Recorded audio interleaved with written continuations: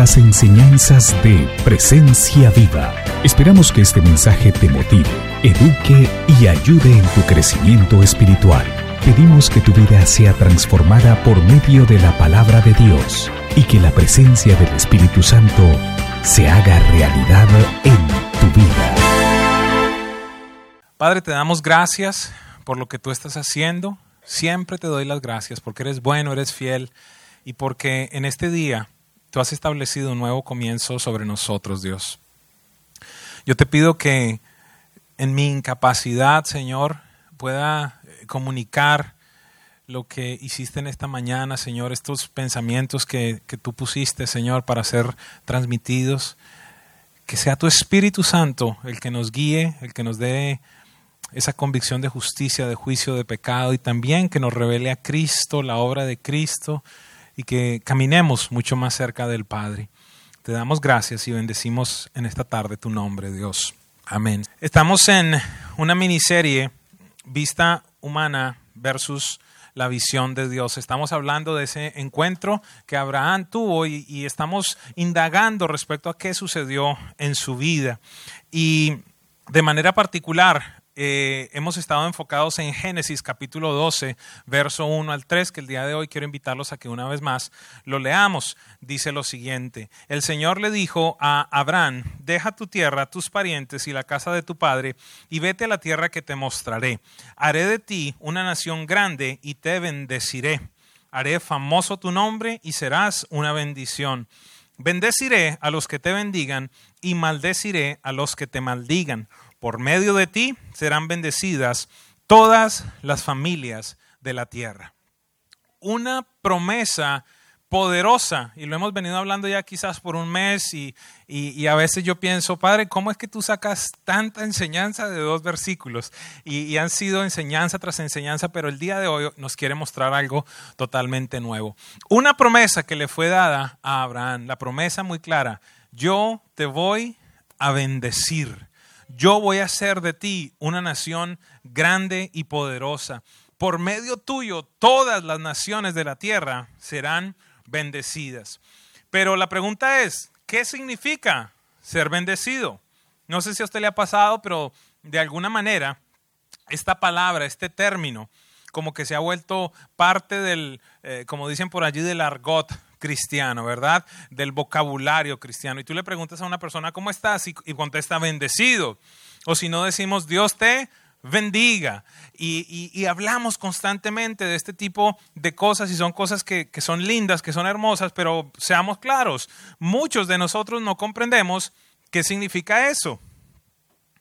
Muchos de nosotros no dimensionamos en el instante en el que alguien, y de manera particular, una persona mayor o una autoridad espiritual, te dice, yo te bendigo. No lo comprendemos muchas veces. Semanas atrás o quizás un par de meses atrás estuvimos hablando de una enseñanza muy importante que se llamaba el poder de la bendición. Si usted no la ha escuchado, yo quiero pedirle que vaya y la visite porque su vida va a ser tocada de una manera poderosa.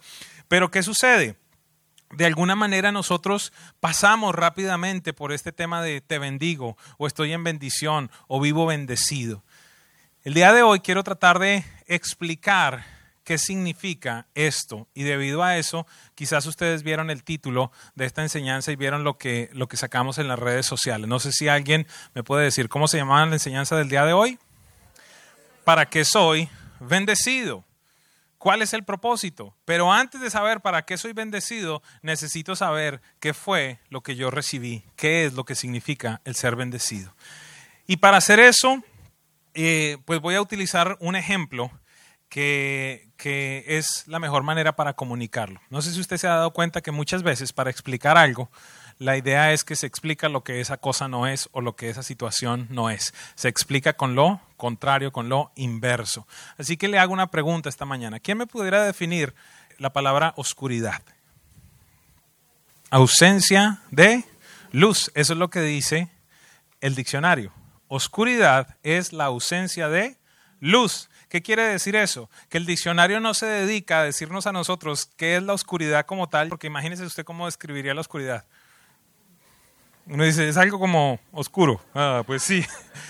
Entonces es un poco complejo describir oscuridad, de tal manera que entonces el diccionario viene y nos dice sencillo, se lo voy a poner fácil. Oscuridad es la falta de luz. Y es mucho más sencillo comprender qué es la luz, ¿verdad? Es claridad, es un montón de cosas que vemos, es brillo, es poder ver.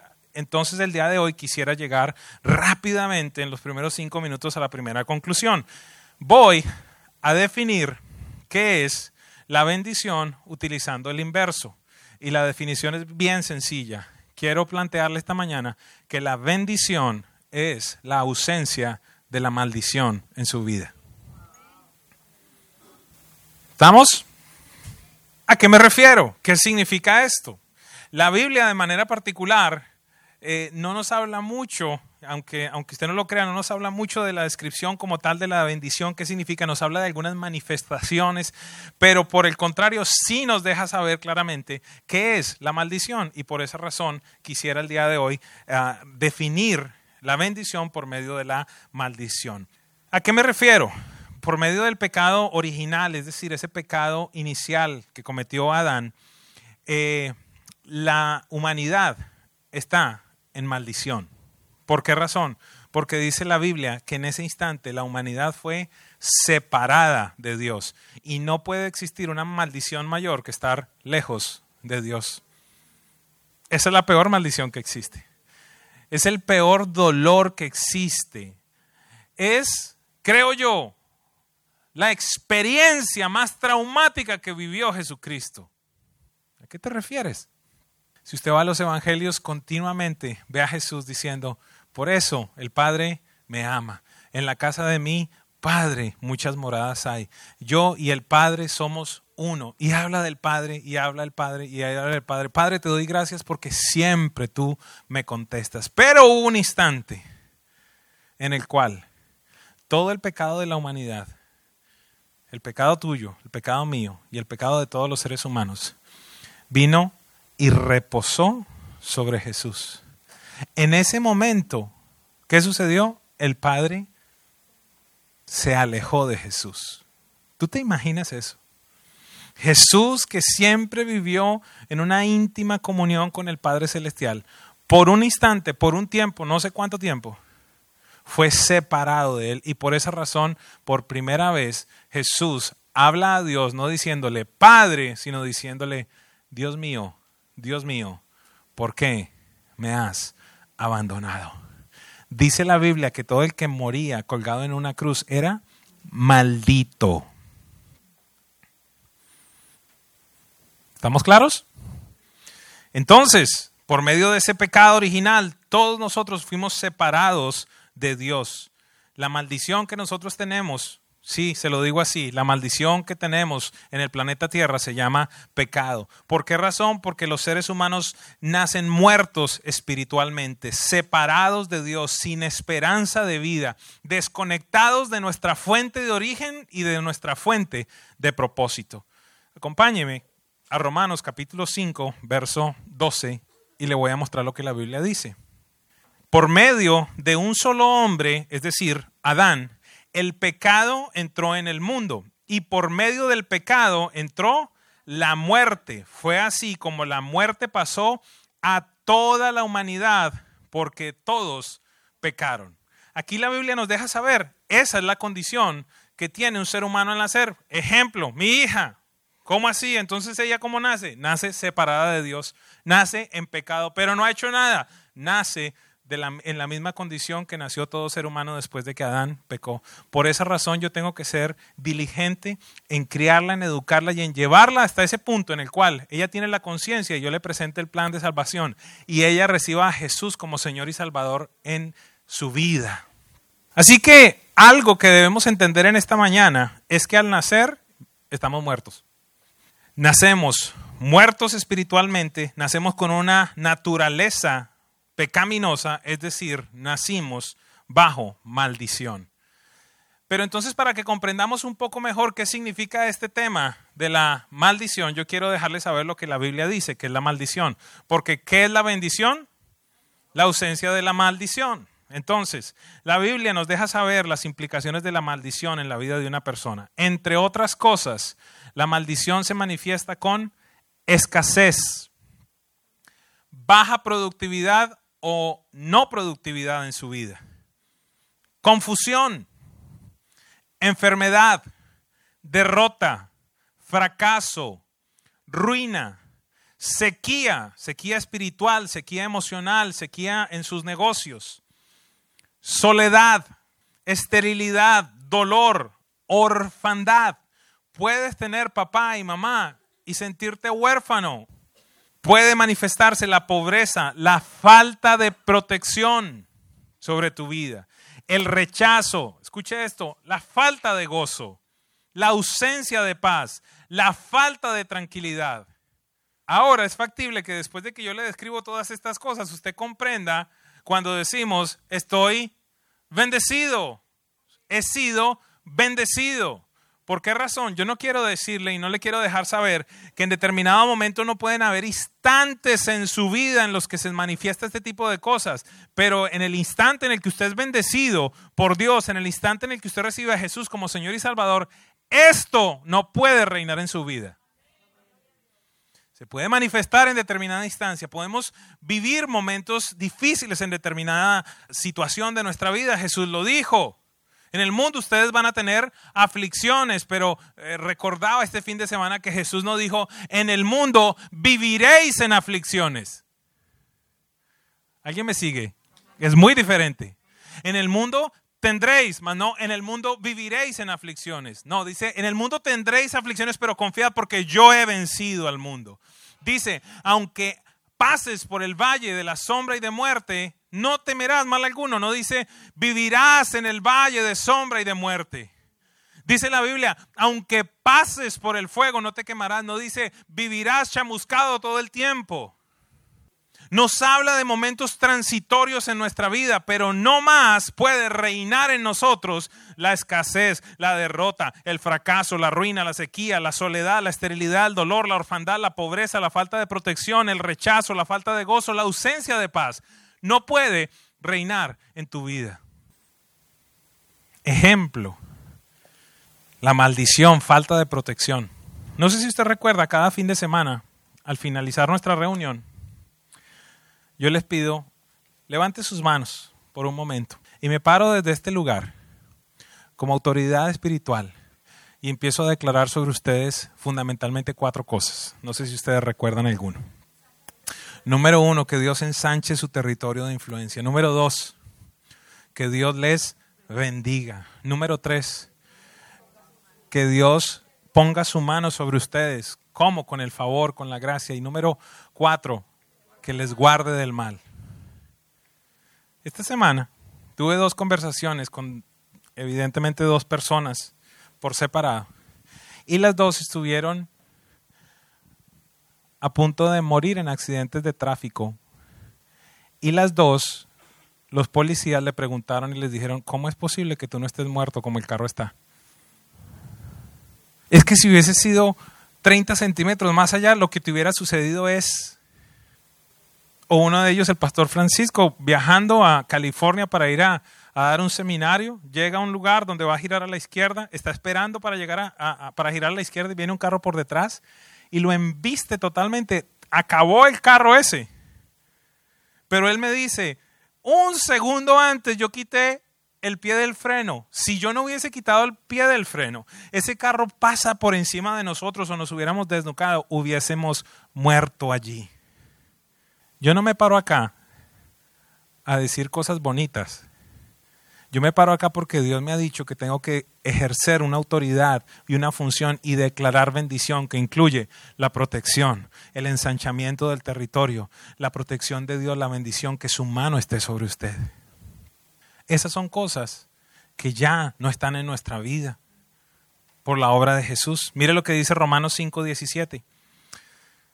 Nos aclara, dice, pues si por la transgresión de un solo hombre, es decir, de Adán, reinó la muerte, con mayor razón los que reciben en abundancia la gracia y el don de la justicia reinarán en vida por medio de un solo hombre, es decir, Jesucristo. ¿Qué te quiero anunciar en esta mañana? En el día en el que tú conscientemente llegaste a un lugar, quizás a este lugar o a otro lugar, y tú dijiste, Hoy comprendo que soy un pecador. Hoy comprendo que necesito un Salvador. En este día, Jesús, yo te recibo como mi Señor, como mi Salvador. La Biblia te deja saber que ese día cesó la maldición sobre tu vida e inició una nueva etapa de bendición.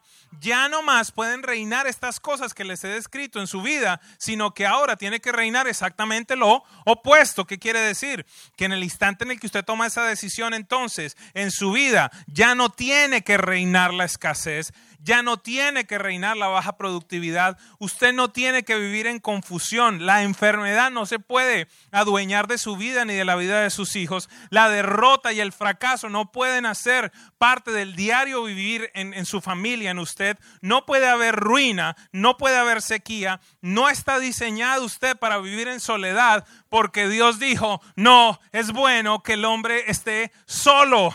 Adicionalmente dice la Biblia que no tiene que reinar en usted la esterilidad, el dolor, la orfandad ni la pobreza, que usted debe vivir bajo la protección de Dios porque la Biblia nos promete eso. Dice que debajo de sus alas Él nos va a proteger, que Él es el Padre protector. En su vida no tiene que reinar la falta de gozo. En su vida no tiene que haber ausencia de paz. En su vida no tiene que haber ausencia de tranquilidad. Una vez más el día de hoy les anuncio, no le estoy hablando de un evangelio de Disney World, ni de Alicia en el País de las Maravillas. Les estoy hablando de un evangelio verdadero, del evangelio de la vida de Cristo Jesús, del reino de los cielos, que es real. Él dice, pues si por un hombre entró la maldición, el pecado, la separación, mucho más por la vida de Jesús. ¿Qué es lo que nosotros obtenemos? Efesios 1, 3 al 12 nos deja saber. Dice, alabado sea Dios, Padre de nuestro Señor Jesucristo, que nos ha bendecido en las regiones celestiales. ¿Con qué? Con toda bendición espiritual. ¿En quién? En Cristo. ¿Cuándo fue su antes y cuándo fue su después? En Cristo. En Cristo todas las cosas, quizás usted puede comprender esta mañana por qué la Biblia dice el que está en Cristo, 2 Corintios 5, 17, nueva criatura es, todas las cosas pasadas quedaron allá pasadas, en el pasado, todas son hechas nuevas. Hemos sido bendecidos en las regiones celestiales con toda bendición espiritual en Cristo. Dios nos escogió en Él antes de la creación del mundo para que seamos santos y sin mancha delante de Él. En amor nos predestinó para ser adoptados como hijos suyos por medio de ¿quién? De Jesucristo, según el buen propósito de su voluntad. Básicamente lo que dice allí es como a Dios se le antojó. ¿Para qué? Para la alabanza de su gloriosa gracia que nos concedió en su amado. En Él tenemos redención mediante su sangre, el perdón de nuestros pecados. El perdón de nuestros pecados, conforme a las riquezas de la gracia que Dios nos dio en abundancia con toda sabiduría y entendimiento. Él nos hizo conocer el misterio de su voluntad conforme al buen propósito que de antemano estableció en Cristo, para llevarlo a cabo cuando se cumpliera el tiempo, reunir en Él todas las cosas, tanto las del cielo como las de la tierra. En Cristo también fuimos hechos herederos, pues fuimos predestinados según el plan de aquel que hace todas las cosas conforme al designio de su voluntad, a fin de que nosotros, que ya hemos puesto nuestra esperanza en Cristo, seamos alabanza para su gloria. Es factible que ahora comprendamos entonces la implicación de ser bendecidos y de por medio de quién somos bendecidos. Entonces, resumamos, ¿qué significa ser bendecidos? Que hay ausencia de maldición en nuestra vida. Segundo, ¿quién fue el que nos bendijo? Cristo Jesús. La pregunta entonces que estamos tratando de contestar el día de hoy es, ¿para qué soy bendecido? Si regresamos a la historia, Génesis 12:2 nos contesta rápidamente esa pregunta. Haré de ti una nación grande y te bendeciré y haré famoso tu nombre y serás bendición. Diga conmigo, soy bendecido para bendecir. ¿Estás seguro? Segunda pregunta, ¿lo está haciendo? Su jefe puede decir, aunque sea un diablo, aunque sea un diablo su jefe, pero su jefe puede decir, de verdad que Miguel es, de pronto no utiliza este vocabulario, pero dice, de verdad que Miguel es tremendo trabajador. ¿Será que sus compañeros del colegio, de la universidad, aunque no expresen en esta palabra, puede decir, de verdad que Samuel es increíble? ¿Será que comprendemos que somos bendecidos y estamos cumpliendo ese rol de bendecir? Nos queda esa pregunta en el aire. La pregunta entonces es, ¿qué tiene que ver todo esto que estás hablando con Abraham? O Abraham. Algo que llegaba a comprender en la preparación de esta enseñanza fue lo siguiente. Dios le dio a Abraham una promesa, mas no lo bendijo hasta este momento en lo que hemos venido estudiando. ¿Estamos claros? Él se le apareció y le dijo, voy a hacer de ti, haré de ti. ¿Cuándo? ¿En qué tiempo está eso? En el futuro. Haré de ti una gran nación y te bendeciré y serás bendición. Hasta este momento todo era una promesa. Entonces quise buscar cuándo se activó esa promesa. Es decir, hasta este instante no había un momento en el cual Dios se le hubiera aparecido a Abraham y le hubiera dicho, hoy yo te bendigo. No existe hasta este momento que hemos hablado. Así que acompáñeme por favor a Génesis capítulo 14, ya le digo en dónde vamos a leer. Es factible que usted recuerde, la semana pasada hablamos de lo que pasó con Lot y cómo Dios le dijo a Abraham, sepárate de él. Dice la Biblia que Lot se fue a vivir cerca de Sodoma y Gomorra. Más adelante continúa la Biblia diciendo que vinieron unos reyes y se tomaron todo este territorio, invadieron estas ciudades y se llevaron como rehén a Lot y a muchas otras personas. Alguien vino y le habló a Abraham respecto a lo que había sucedido.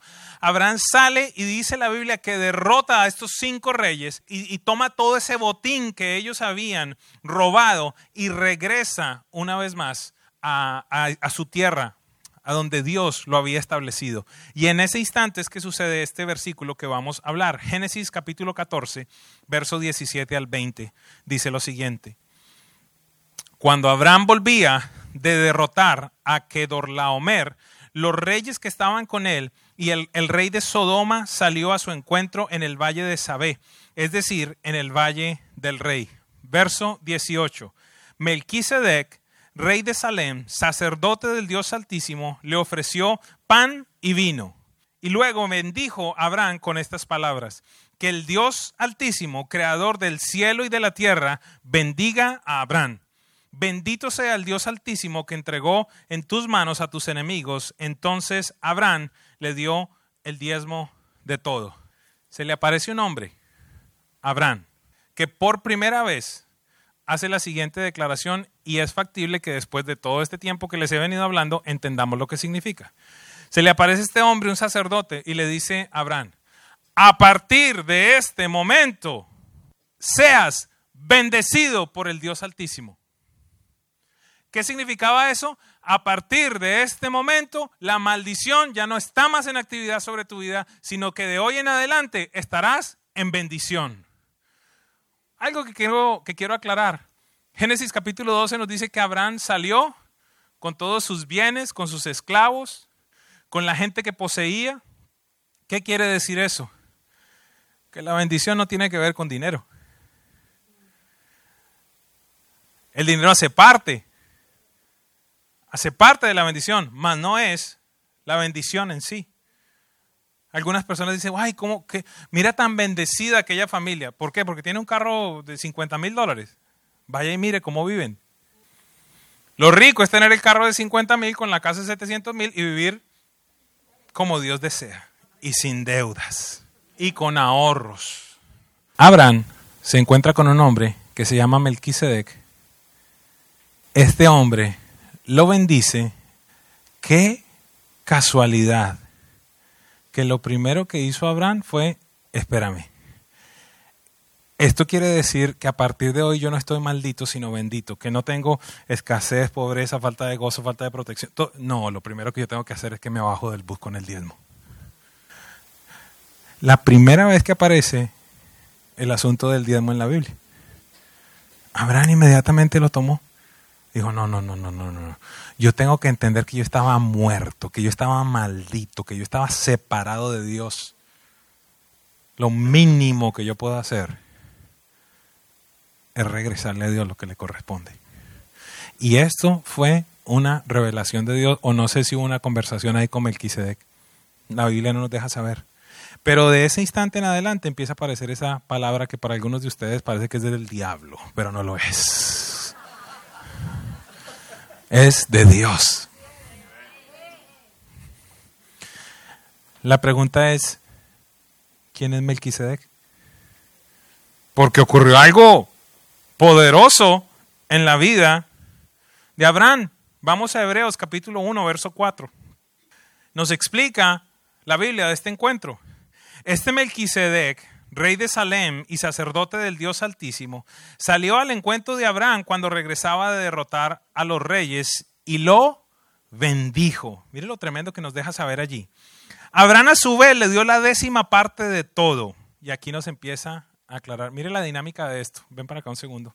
Vente con una botella. Mire la dinámica de lo que vemos allí. Quédate ahí abajo. Y Melquisedec lo bendijo. Y Abraham entregó el diezmo. Hay una relación espiritual en el tema del diezmo. No te quiero decir nada más. El Espíritu Santo te hablará. Pero allí nos deja saber la dinámica. La pregunta es, ¿estás siendo bendecido cada fin de semana o cada mañana que Dios te habla? Y la pregunta, ¿estás teniendo la respuesta que Abraham tuvo? No me conteste. Dice entonces, y Melquisedec lo bendijo, Abraham a su vez le dio la 10ª parte de todo. Vamos al corazón de esta enseñanza. El nombre Melquisedec significa, en primer lugar, rey de justicia y además rey de Salem. Esto es, rey de paz. ¿Le suena un poquitico conocido esto de rey de justicia? ¿Quién es el rey de justicia? ¿Quién es el rey de paz? ¿Quién entonces sería Melquisedec? Continúa el versículo número 3. No tiene padre, ni madre, ni genealogía. No tiene comienzo ni fin. ¿Qué significa que no tiene comienzo ni fin? Diga conmigo, que es eterno, que es Dios. Abraham tuvo su primer encuentro con Jesús en ese día. Al igual que tú tuviste un encuentro con Jesús y ese día Jesús te bendijo y la maldición no siguió operando sobre tu vida. Continuemos un poquitito más. Dice, no tiene padre ni madre ni genealogía. Está hablando humanamente, ¿verdad? No tiene comienzo ni fin, pero a semejanza del Hijo de Dios. ¿A semejanza de quién? ¿Del Hijo de Dios con H mayúscula o minúscula? ¿Quién es el Hijo de Dios con H mayúscula? ¿Estamos claros? Pero en semejanza del Hijo de Dios permanece como sacerdote para siempre. Verso 4. Consideren la grandeza de ese hombre, a quien nada menos que el patriarca Abraham dio la 10ª parte del botín. ¿Tú te imaginas ese privilegio? Abraham le entregó el diezmo a Jesucristo. Y usted dirá, yo se lo vengo acá a entregar a usted. Vamos a leer. Ahora bien, los descendientes de Leví, es decir, los sacerdotes en Israel, las personas que se dedicaban a hacer lo que yo estoy haciendo, a ministrar al pueblo, a servirles, a bendecirles. Dice la Biblia. ¿Quién lo dice? Ok, dice. Esto está bueno. No estoy hablando de diezmos hoy, pero acá hago un paréntesis. Y me gusta. Ahora bien, los descendientes de Leví que reciben el sacerdocio tienen por ley el mandato de cobrar los diezmos del pueblo, es decir, de sus hermanos, aunque estos también son descendientes de Abraham. En cambio, Melquisedec, que no era descendiente de Leví, recibió los diezmos de Abraham y bendijo al que tenía las... ¿Se acuerda que yo le dije que Abraham lo que tenía al principio que era? Una promesa. Y aquí se acabó la promesa y se convirtió en una realidad. Dice, Escúcheme, este versículo 8 es súper importante. En el caso de los levitas, los diezmos los reciben hombres mortales. En el otro caso, los recibe Melquisedec, de quien se da testimonio de que vive. Una pregunta, dice allí, ¿los recibió Melquisedec? ¿Quién recibe tu diezmo entonces? Porque no estamos bajo la ley. Nosotros no somos judíos que vamos a llevarle el diezmo a los levitas. Se los estamos entregando a este hombre, Melquisedec, que no tiene genealogía, que no tiene padre ni madre, que no tiene comienzo ni fin y que tiene la semejanza del Hijo de Dios. ¿A quién le entregas tus diezmos entonces?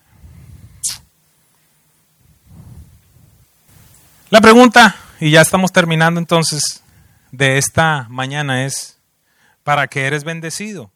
El versículo nos lo deja saber desde el principio. Dios le dice a Abraham, te he bendecido para que seas bendición. ¿Para qué eres bendecido tú? Para ser bendición. La pregunta que te quiero realizar en esta mañana es, ¿estás cumpliendo con esa función? Pongámoslo en términos prácticos. Voy a escoger una pareja aquí, estos dos que amo bastante, Presi y Fabi. La pregunta entonces es la siguiente. ¿Será que Ernesto y Fabiola, o póngale el nombre que usted quiera, donde quiera que ellos vayan, la gente puede decir, cuando tú llegaste a mi vida, había escasez, baja productividad, había confusión, enfermedad, había derrota y fracaso y ruina, había soledad y esterilidad, dolor, había orfandad, estaba pobre y me sentía con falta de protección, me sentía rechazado y no tenía gozo, no había paz en mi vida ni había tranquilidad. Pero cuando ustedes se acercaron a mi vida y me empezaron a discipular, o quizás un día ustedes fueron y visitaron mi casa, a partir del día que ustedes visitaron mi casa y me hablaron de Jesucristo, ahora hay paz. La rencilla que había se fue de mi casa. Esa confusión en la que vivían mi esposo y yo, que no sabíamos para dónde iba, algo pasó. Yo estaba enfermo cuando tú entraste a mi casa, pero después de que tú te fuiste, ya no estoy enfermo. ¿Será que nosotros estamos cumpliendo esta labor que Dios nos ha dicho? He quitado la maldición de tu vida para que vayas y seas un instrumento que quite la maldición de la vida de las otras personas. ¿Lo estaremos cumpliendo? En esta mañana están sucediendo dos cosas. Número uno, estamos dimensionando lo que significa ser bendecidos. No es tan solo una palabra, muchachos, amados y amadas. No es tan solo una palabra que te dicen porque sí. Es una declaración legal que fue expedida en el cielo que dice, a partir de hoy no opera eso más sobre tu vida. No reina eso en tu vida. Es el primer milagro que Dios tiene que hacer en esta mañana, en este lugar. Pero el segundo tiene que ver con entender ese nuevo traje que Dios te ha dado. Ese traje de luces.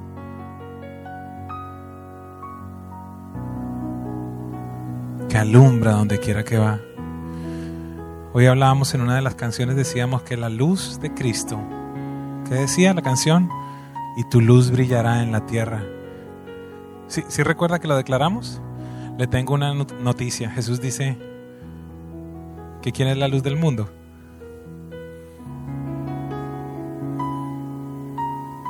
Tú eres esa piedra preciosa en la cual la luz de Cristo se refleja. Pero quiero terminar con un email que recibí esta semana que dice lo siguiente.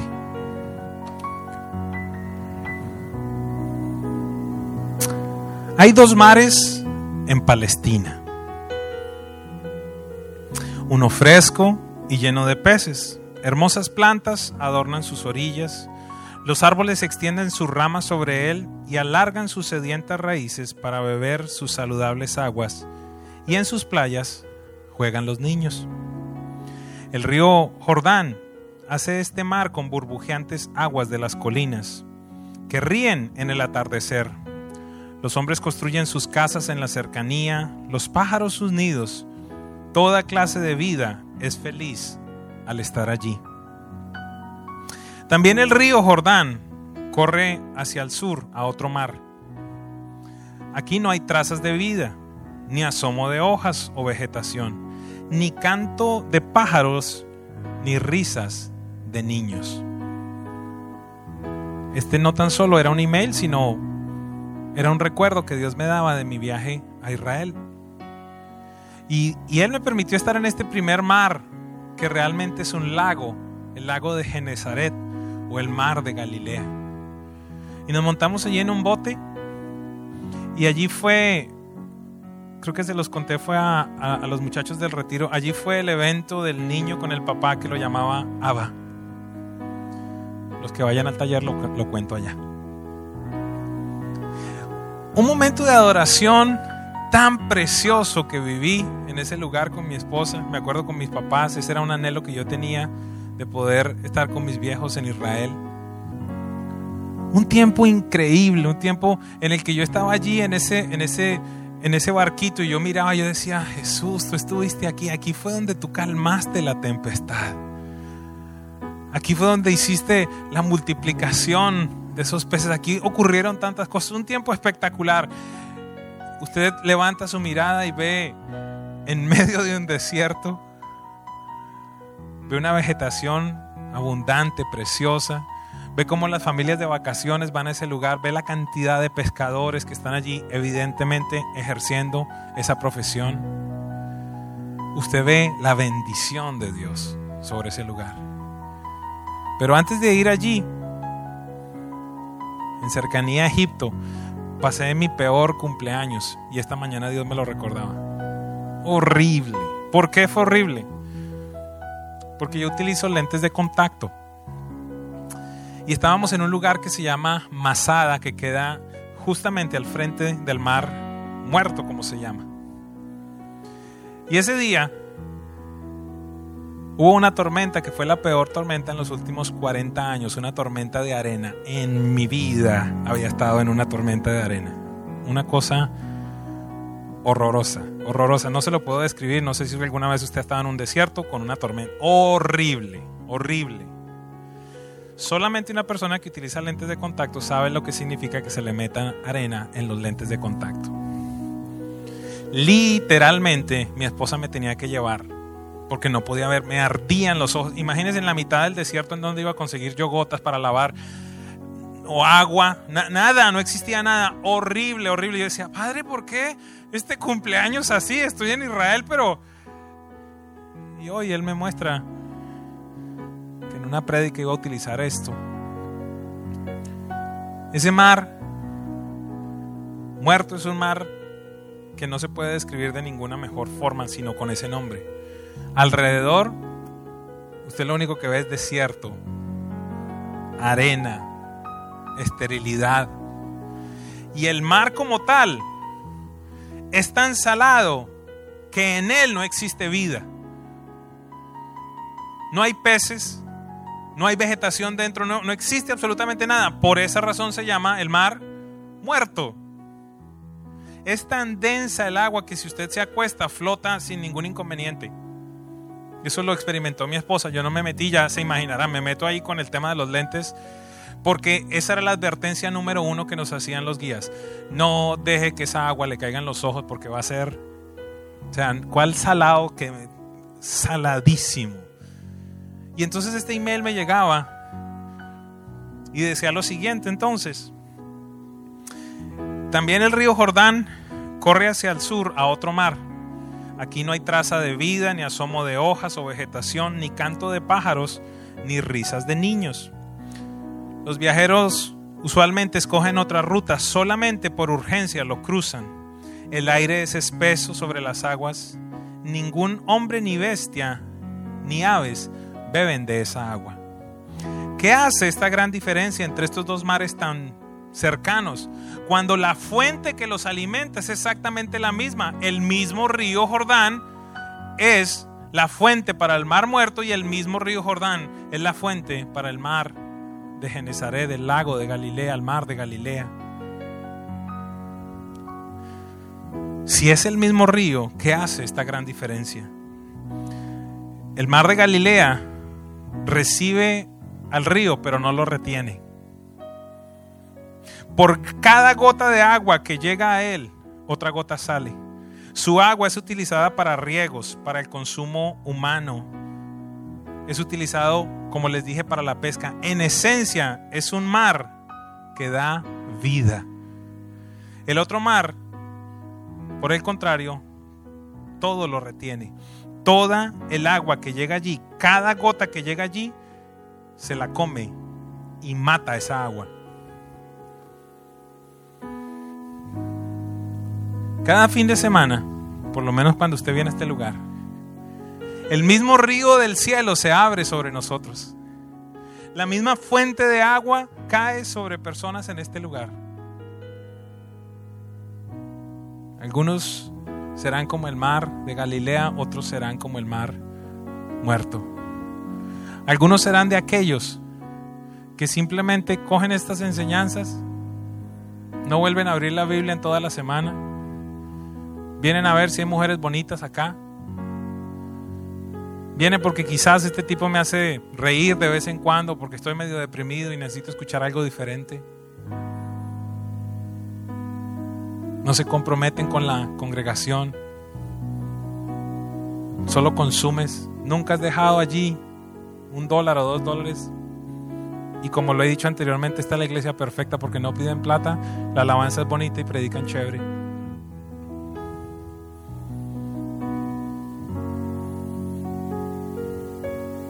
Mientras que hay otros que toman las notas, que salen a compartir con sus amigos, van a decir: Dios, tú me estás capacitando para que yo sea de bendición. ¿A quién más le cuento esto? Los primeros ni siquiera se han hecho seguidores en Twitter o en Facebook. Los otros están esperando que pongamos el posting de la enseñanza para repartírsela a todos sus amigos porque quieren que otros sean bendecidos como ellos fueron bendecidos. Estoy poniendo ejemplos.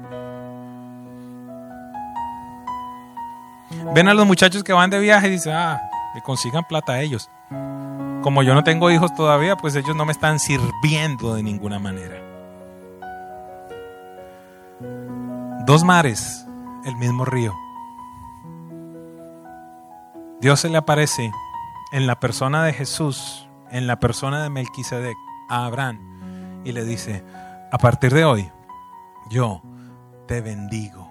La maldición no estará más en tu vida. El día en el que tú recibiste a Jesús como Señor y Salvador, sucedió exactamente lo mismo. Pero creo yo que esta es una de esas enseñanzas que pueden traer el entendimiento que necesitamos de lo que hemos recibido en Cristo Jesús. Podemos seguir repitiendo por mucho tiempo como loras mojadas: sé bendecido, estoy bendecido, Dios te bendiga. Pero a partir de este momento pido yo al Espíritu Santo que usted comprenda lo que sale de su boca. Como dice la Biblia, que en nosotros está ese poder de vida y de muerte. Que muy cerca está esa palabra de salvación, cerca del corazón, que si cualquiera declara que Jesucristo es el Señor, será salvo. ¿Pudieras ponerte en pie, por favor?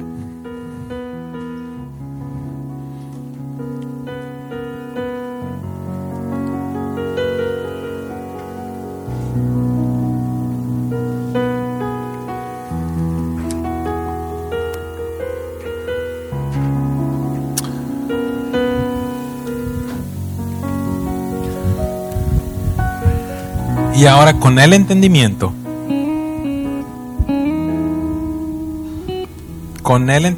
después de, no sé, los 30 minutos, 40 minutos, con el entendimiento, Vamos entonces. Número 1, a renunciar a cosas que tenemos que renunciar.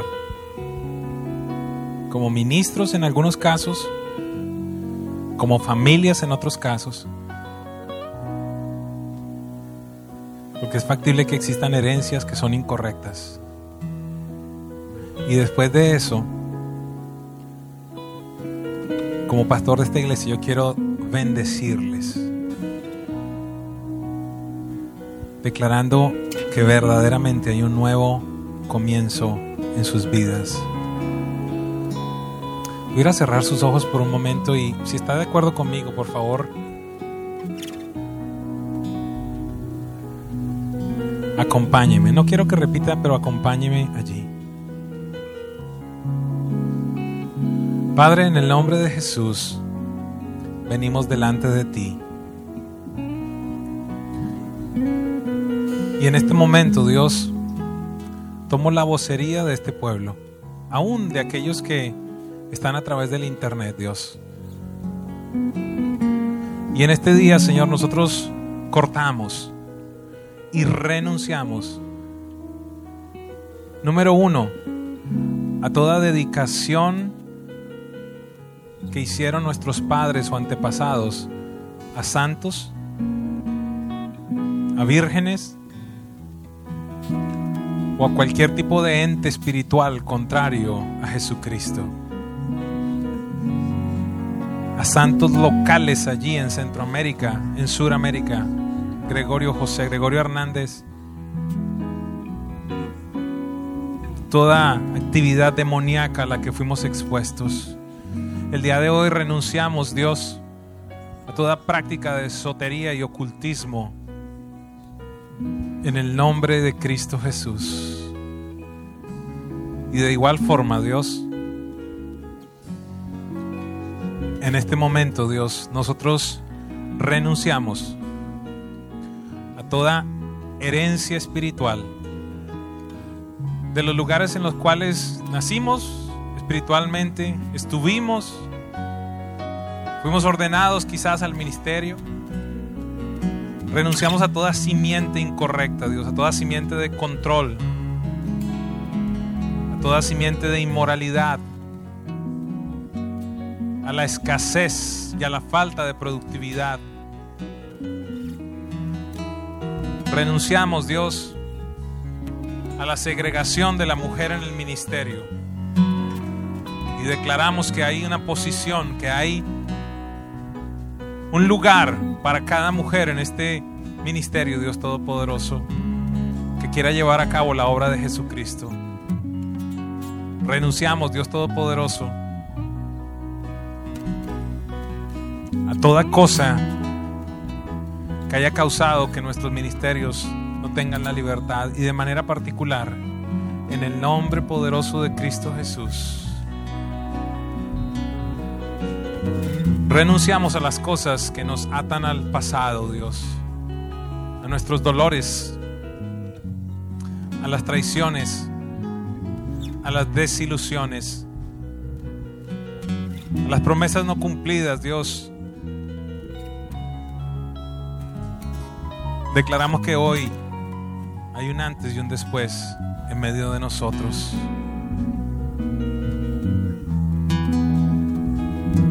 Iglesia, levanta tus manos por un momento.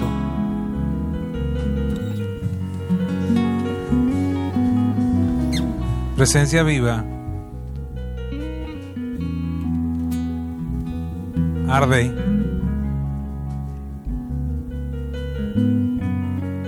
Y otros ministerios que están en relación, amar y cuidar, matrimonios saludables, viviendo bajo presión, community soccer, miembros de esta casa, en el nombre de Jesucristo, en el nombre del Padre, del Hijo y del Espíritu Santo, sean bendecidos en este mismo instante. Que el Señor extienda tu territorio, que el Señor repose su mano sobre ti, que el Señor te guarde y te proteja, que Que seas conocido, conocida como un hombre, una mujer de paz y de bendición. Que donde quiera que tú entres, la gente pueda reconocer la gracia y el favor de Dios sobre tu vida. Que el Señor mi Dios te establezca por cabeza y no por cola. Que el Señor bendiga el fruto de tu trabajo, el fruto de tus manos. Que el Señor bendiga el fruto de tu vientre. Que el Señor te bendiga cuando salgas y cuando entres. Que el Señor mi Dios te bendiga en la mañana, en la tarde y en la noche. Que se diga de ti: eres el especial tesoro de Dios en la tierra. Que la bendición de Dios te siga todos los días de tu vida. Que vivas en larga vida, largos años. Que si acaso nuestro Señor no viene antes, que mueras en una buena vejez, rodeado de tus familiares y de alegría. Que se celebre por tu vida y que se sepa que la bendición de Dios ha reposado sobre ti, ha reposado sobre ti.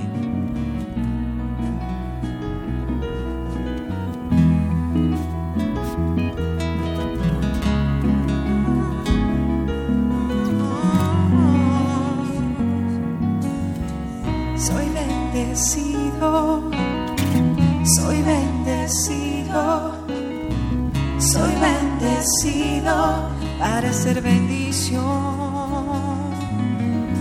Soy bendecido, soy bendecido, soy bendecido para ser bendición.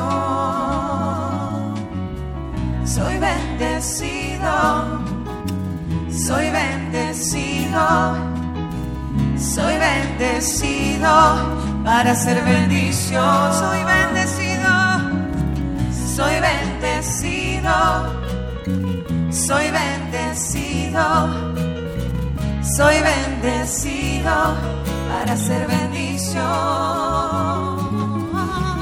Soy bendecido, bendecido, soy bendecido, soy bendecido. Todo viene de ti, Señor, y vuelve a ti. Soy bendecido, soy bendecido, soy bendecido para ser bendición.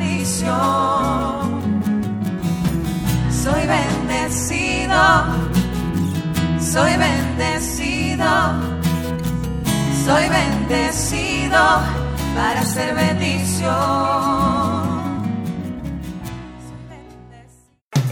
Si este mensaje ha edificado tu vida, escríbenos a info@presenciaviva.com o te invitamos a visitar nuestra página web www.presenciaviva.com. Hasta la próxima.